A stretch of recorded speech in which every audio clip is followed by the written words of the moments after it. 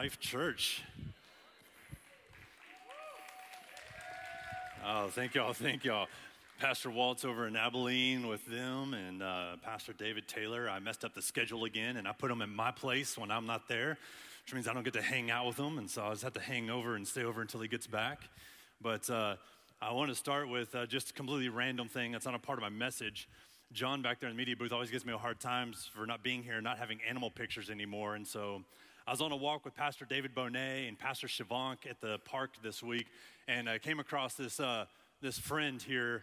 So I'm just going to share with y'all one of my bobcat pictures that I find oftentimes at the park in Arlington, and so don't worry, it's completely safe as long as you don't feed them, and as long as you don't get any closer than I am in that picture, and you're completely good. So.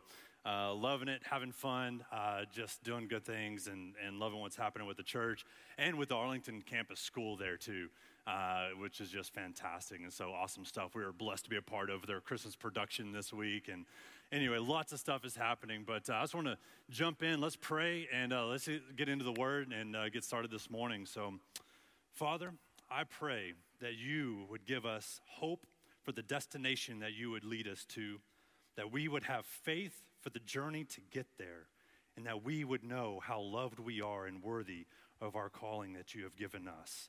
And we give you the praise and glory in Jesus' name. Amen. Amen. Pastor Walt and the team decided on this series called Chosen, and I wrestled with what I wanted to speak on in this series and what maybe the Lord would lead me to speak on in this series. And one of the things is he led me to a word that I do not like. So my title this morning is this one word that is not a word that I appreciate, but is a word that I believe God values, and it's a part of who he is, and I believe God chooses preparation. God chooses preparation. As I was looking at my Bible and wrestling with what God wanted me to share, I couldn't help but look at the beginning of each gospel in this Christmas season. You see, in this Christmas season, we're so busy, oftentimes looking to the birth of our Savior, the greatest rescue plan that could be put together by our Heavenly Father on this earth, the rescue plan of sending his son Jesus. But that's not where it began. And even every gospel in Matthew, I used to never appreciate Matthew and you know, the beginning of Matthew because it's the genealogy of Jesus. Matthew's trying to say, look, I'm trying to show you that the beginning of this rescue plan doesn't begin with the first word in this book. It begins with a long history to show the genealogy of how far back Jesus goes. That it didn't start now, it started generations ago. And I want to show you something. It kind of reads like the beginning of a Star Wars movie, if you've ever seen that. And you know, but I don't like to read the beginning of a Star Wars movie. Anybody with me? You're like, I just want to skip past the yellow text scrolling on the screen. Let me just get to the movie. Let me get to the action. Let me not read the details of what began a long time ago.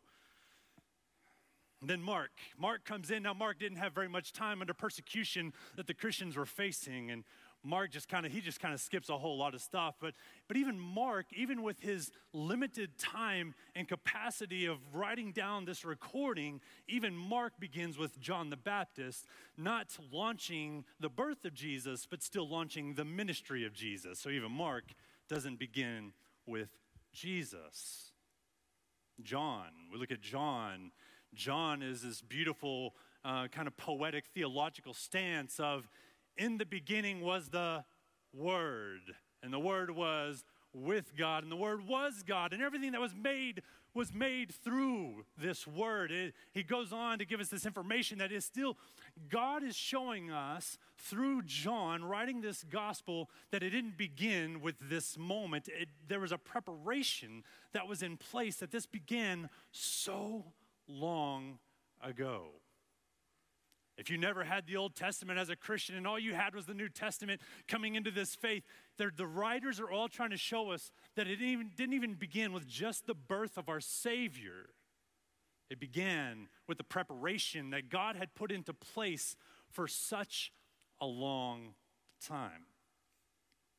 And that brought me to Luke and the story of Luke in this preparation. Again, this word that I don't like, I dislike the word preparation so much that in my annual viewing of Home Alone this year, now that my kids are adults and they're no longer in the house, like we don't even like, I don't even know if my wife don't watch it with me anymore. Like, I feel like we've seen it so many times.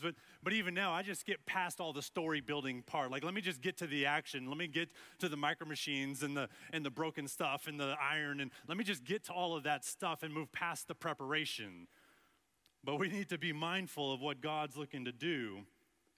And in Luke chapter 1, we find a beautiful story that's often kind of missed and skipped past, like the same thing that we would tend to do in movies or stories or maybe sometimes even things in our life. We want to skip the instructions and just get busy with the assembly. Some of you fathers are already, you know what you bought for your kids this Christmas, and you're like, oh man, Christmas Eve is I got to be putting this together, whatever that might be. You know what's coming. It's all those things. And in this story, I may not have given all the text to our amazing team back there in the media booth, so they may not have these first scriptures because I don't remember if I gave it to them. But in Luke chapter 1, let's just jump into the text here. In verse 5 of Luke 1, it says, when Herod was king of Judea, there was a Jewish priest named Zechariah. He was a member of the priestly order. And I'll just skip the other words. And his wife Elizabeth was also from the priestly line. Zechariah and Elizabeth were righteous in God's eyes. I love this picture. Righteous in God's eyes. Careful to obey all the Lord's commandments and regulations. They had no children because Elizabeth was unable to conceive, and they were both very old. And I want to take just a rabbit trail moment here for just a moment. It says, Zechariah and Elizabeth were righteous in God's eyes, yet they were facing a difficult situation in their life. Too often we identify ourselves with our situation rather than our God. And I want you to know today that if someone is facing a challenge in your life, you are not the problem you are facing. And the problem you are facing is not what defines you. It is your Heavenly Father that defines you. And the Word of God here says they are righteous in God's eyes, yet they have a difficulty that they're facing. And so many times we become the difficulty we are facing. We find our identity in those things, but yet the Word of God here gives us a clear picture that they are not this situation. They are righteous in God's eyes. In verse 11, while Zechariah was in the sanctuary, an angel of the Lord appeared to him. Standing to the right of the incense altar, Zechariah was shaken and overwhelmed with fear when he saw him. But the angel said, don't be afraid, Zechariah. God has heard your prayer. Your wife Elizabeth will give you a son, and you are to name him John. You will have great joy and gladness, and many will rejoice at his birth. For he will be great in the eyes of the Lord. He must never touch wine or other alcoholic drinks. He will be filled with the Holy Spirit even before his birth. And he will turn many Israelites to the Lord their God. How about some of us claim that today? Someone in our life today, you're like, yes, claim many people, claim many family members this Christmas to the Lord their God. Claim my spouse to the Lord their God.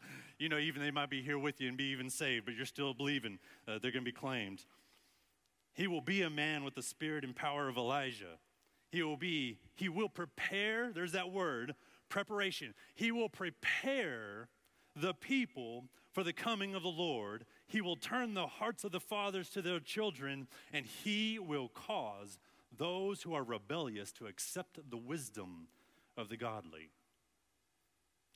But Zechariah said to the angel, how can I be sure this will happen? I'm an old man now, and my wife is also well along in years. There's one of those times where we kind of rebuttal against God. So many times we're looking for a word from God. We're believing for a miracle from God. And yet when God brings something to us, we tend to have a, well, but God kind of situation. Zechariah, could you imagine an old man? He's been believing for a child, for an heir, for a lineage for so long. And his response to this angel in this moment of awe is still a rebuttal. Then the angel said, I am Gabriel. I stand in the very presence of God. It was he who sent me to bring you this good news. But now, since you didn't believe what I said, you will be silent and unable to speak until the child is born. for my words will certainly be fulfilled at the proper time. Proper time. The words will be fulfilled at the proper time. Could you imagine the situation that Zechariah is facing? Believing for a miracle in his life. Who here is believing for a miracle in your life? Could you imagine being in a situation of worship and then all of a sudden hearing a voice of God in your life, or seeing Jesus, or just even the unction of the Spirit inside you, where the Holy Spirit is pressing upon you a particular word, a particular feeling. And you've been waiting for this, but yet when it comes, you find yourself in such disbelief that the very thing you've been hopeful for cannot be believed in your situation. The circumstances seem too dire in my situation. The report from those people just seems too negative in my situation. The actions of that relative just seem too bad in my situation, that even though all of a sudden someone even gives me a prophetic word to lift me out of this dark place and shine light on my life, I still struggle to believe it.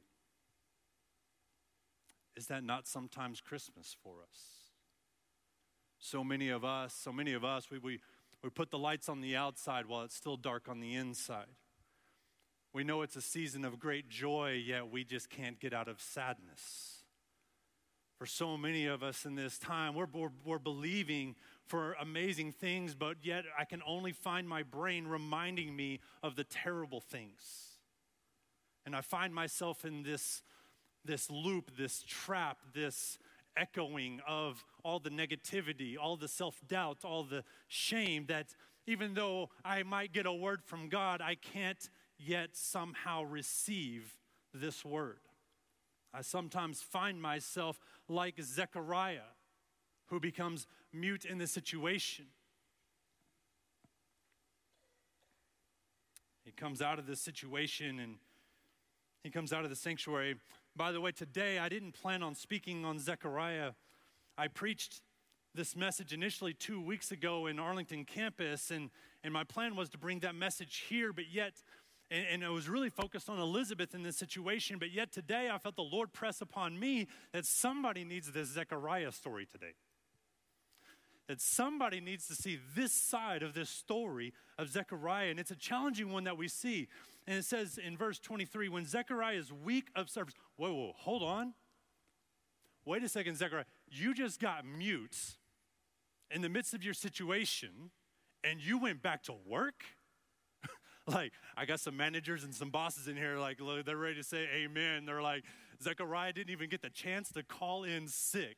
He got mute. I don't know about you, but it'd be like one of those situations, be like, and of course, I mean, I don't know how you call in sick to work if you're mute, but that's a whole other thing. But I don't know about you, but like, can I just call in sick to work if I can't talk anymore?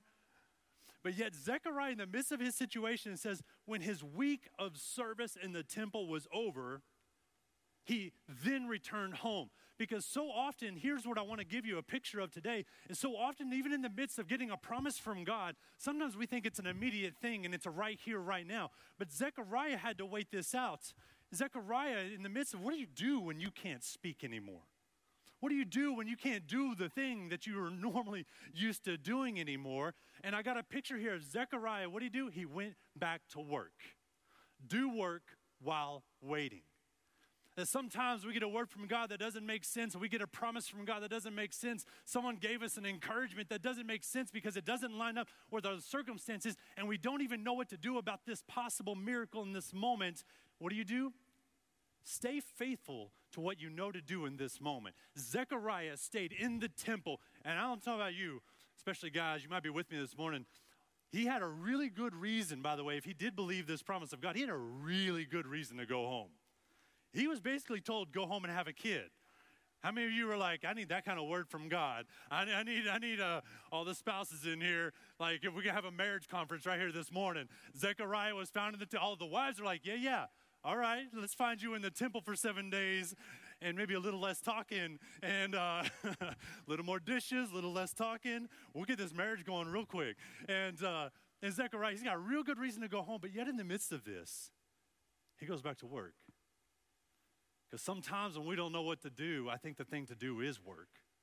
And now that might be a serving in whatever ministry that you're called to and what God's leading you in. And that might be the kind of work of getting down on your knees at the altar and just continuing to say, God, I may even struggle in my faith, but if you can lead me in this promise, this word, this thing that you're speaking into my life or my family's life or my work, my job, my finances, whatever it might be, God, but I will stay in this place with a faith and with all the faith that I have within me, believing for the promise that you're giving.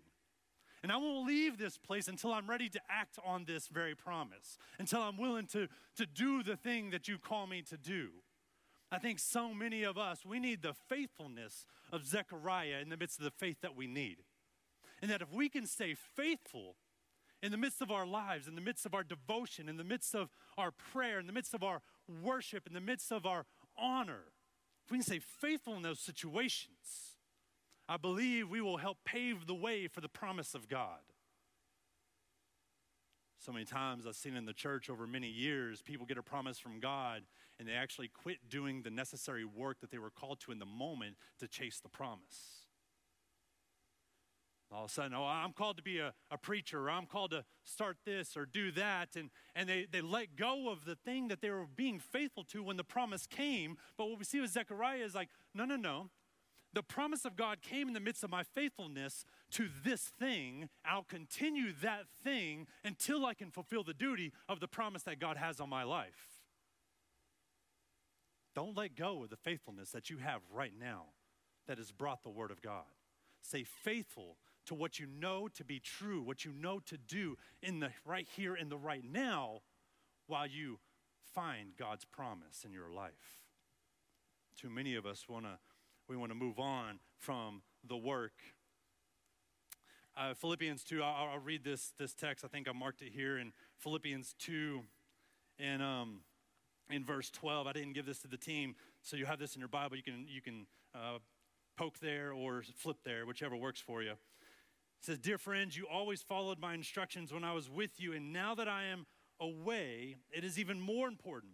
Work hard to show the results of your salvation. Work out your salvation," as you might be familiar with some text, "obeying God with deep reverence and fear, for God is working in you, giving you the desire and the power to do what pleases Him.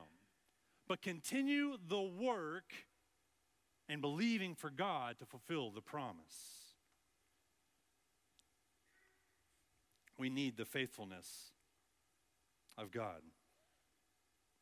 But we also need the faith of Elizabeth.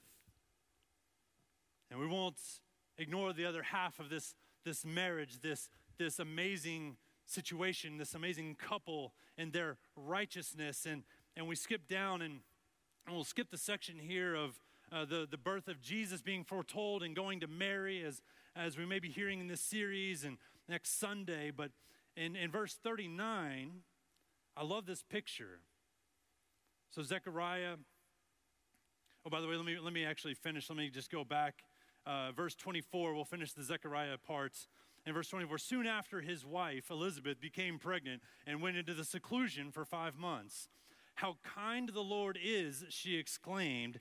'He has taken away my disgrace of having no children.'" And then we skip down, and I love this picture when Mary is also getting a promise. So Elizabeth has a promise, and Mary has a promise. And it says, "A few days later, Mary hurried to the hill country of Judea, to the town where Zechariah lived." Mary's going to visit her relatives. "She entered the house and greeted Elizabeth. At the sound of Mary's greeting, Elizabeth's child leaped within her, and Elizabeth was filled with the Holy Spirit." I love this picture as these two people came together, and there was such a joy and experience that came in this situation. And I don't know about you, but too many times when I'm in my life, the other thought that I had is I tend to shut down. I'm already an introvert by like naturally, and I tend to shut down and close up and stay and hold the promise of God within my own life and not share it with somebody. But yet all of a sudden we see Mary and Elizabeth getting together and a picture of great joy coming forth in the midst of their situation. And it says Elizabeth was filled with the Holy Spirit. Because you know what sometimes we need to do in the midst of the miracle that we're believing for and the promise of God that we have in our lives? Is we need to meet with someone else who has a promise of God in their life. We need to meet with somebody else who's also had a word from God, who's maybe even come through the promise and the miracle, who's come through the other side of what God was working in their life, or maybe also believing in the same moment. And instead of finding ourselves in seclusion away from other people, we need to find ourselves connecting with other people. What we need are more Elizabeths in this church. What we need are more Elizabeths in this community. Could you imagine a community when you have a promise of God, a spark inside of you, something that is waiting to come forth, and you're out in community, and someone else who doesn't even know Jesus, doesn't even know this thing, but yet all of a sudden connects with you, and all of a sudden there's a spark between the two of you. There's a light between the two of you. There's a life coming forth between the two of you. Why? Because there's a promise of God in their life that they may not even know yet, along with the promise of God in your life. And all of a sudden you come together and they're like, what is this that's taking place? And you're saying, it is my God, it is my Jesus, because he has a greater plan and destiny for your life that you do not yet know. And let me take you to the place where we can find it together, where we can discover this promise. What if we were Elizabeths going into our community and being available to those around us with promises of God within us, saying, yes, here's the light, here's the greater thing that he has for us in our family, in our community, in our workplace. We need to have all of us together with these promises, with these ideas, with these imaginations of what God is doing and coming together. That's why church is so important. That's why these moments are so important. And that we come into this space not with our negativity and our woes, with our doubts. We come into this space, and even if we bring those things, we bring the darkness to the light, where the darkness cannot continue to hold ground because it has no other option other to leave in the light of Jesus.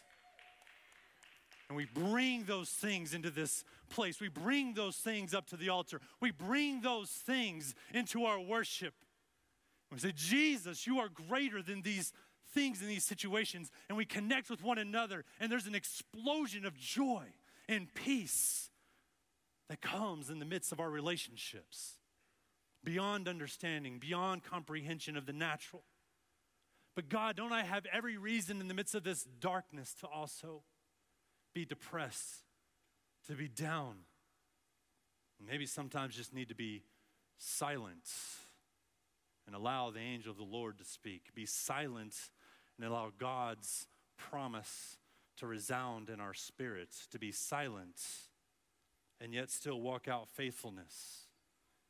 I love this picture of Mary and Elizabeth coming together. We need to spend more time with other people also believing for miracles while we're still believing for our miracle. Mary shows up to Elizabeth. And I'm kind of focused on Elizabeth, but I focused on Mary because sometimes in the midst of our situations, we get a promise and maybe we don't even have a promise. But our friend got a promise. Our friend's believing. Maybe they don't even have a word from God, but they're just taking some scripture. And they're like, man, in Zechariah 3:17, it talks about the Lord is singing over us, talking about God's chosen people. And they're holding on to that scripture being, I'm believing. I just got great joy because I believe the Lord is singing over me. The Lord is singing over my family. The Lord is singing over my church. The Lord is singing over whatever my situation is. And I believe there's just a great joy. And you're just over here like, yeah, but I don't have that. And what I love in this picture, I love what I don't see here. I don't see Mary showing up to Elizabeth, who is months down the road of her pregnancy, and Mary bringing her promise and being like, oh, but what is my miracle in the light of your miracle? You're so much further along, Elizabeth. You're so much further down this road of this work that God is doing in your life, and how can I possibly walk out my miracle? Mary doesn't do that. Can we eliminate the unnecessary comparisons of miracles and promises and expectations that we place upon ourselves? Can we eliminate these things and believe as Gabriel said, the proper time? Can I let go of control?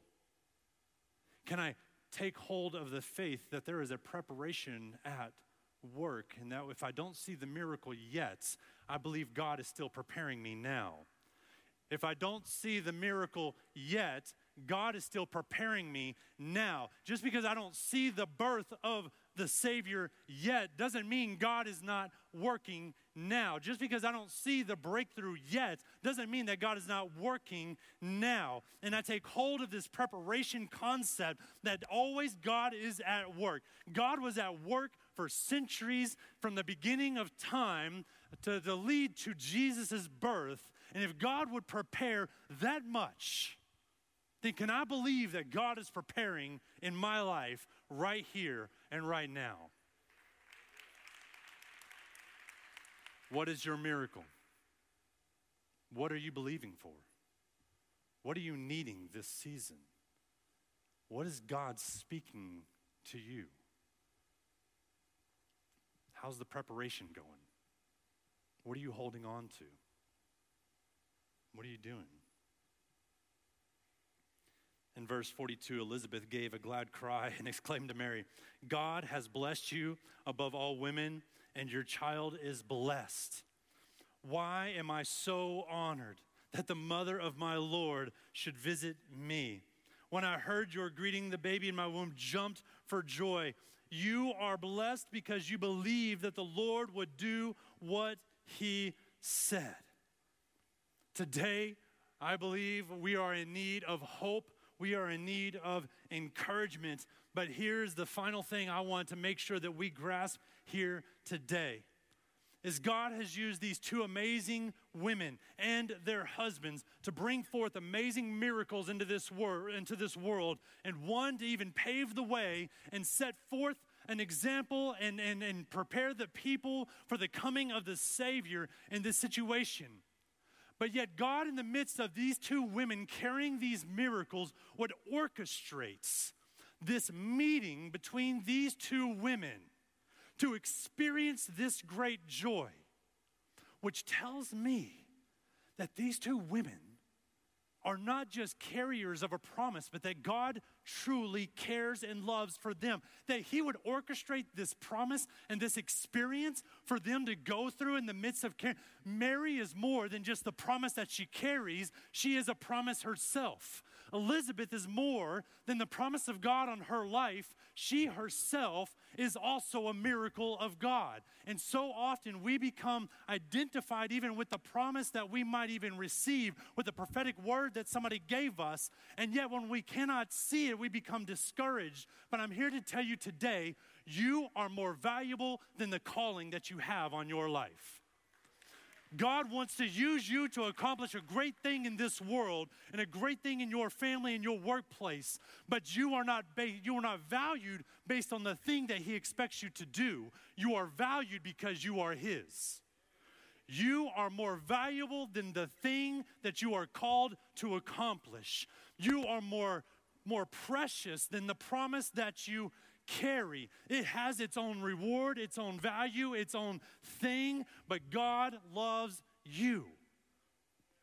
And so you may be even believing for a miracle and healing from whatever that doctor's report was, and you become identified with the thing that if I can just get that healing. But let me tell you today, to stay faithful as Zechariah in your situation with the faith of Elizabeth to walk it out. Stay faithful as Zechariah in the promise of God while being full of faith like Elizabeth to carry forth the promise of God and to recognize that it is not just about the thing that you are called to do. It is you. God loves you. And he loves you while you are still waiting to behold and take hold of preparation in your life. He loves you when you are still in doubt, like Zechariah, that is unable to believe the promise of God. He loves you when you are unable to speak because you don't know the right thing to say. He loves you when you are just in a place of distraught. He loves you when you feel like you're doing everything right, like the righteousness of Zechariah and Elizabeth, yet everything else seems to still be going wrong. He loves you even when you are with faith and faithfulness, carrying out the promise of God, because it's not just about that promise, it's about you. For God so loved the world that he gave his one and only Son for you. Not for your works, not for what you have to accomplish, for you. This Christmas, I believe that each and every one of us has a promise of God, that God has a plan for each and every one of your lives. Some of you know it. Some of you doubt it. Some of you are in a place of trying to believe it and take hold of it. Some of you are seeking. You're showing up today on a day like today, and you're like, it's Christmas time. I'm just trying to make a family member happy and put a smile on someone's face, or I just don't know. It's just a thing we do on Christmas. You're the Creaster Christian. That's fine. You're here. You're at church on Christmas and Easter, and so it's about that time. And so you're here today. Maybe you're so in desperate need from a promise of God because the darkness seems to be looming so great in your life that if I don't get a promise today, if I don't get a word from God today, then tomorrow may not even come. And God would orchestrate this moment for you to be here, to receive a promise in your life, for you to know that there's a calling on your life, for you to know there's a love in your life, that there's a great joy in your life, that God wants to place his Holy Spirit in your life, that things would come forth that don't make sense in the natural because of what he's doing in the supernatural.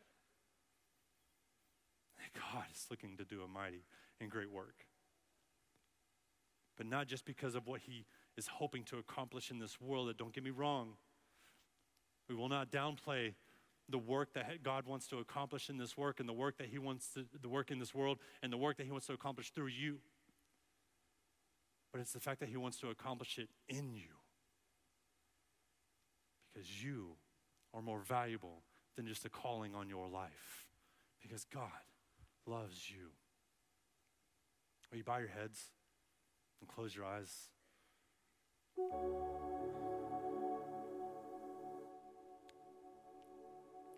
Father, we thank you for this picture that we see of the faithfulness of Zechariah and the faith of his wife Elizabeth.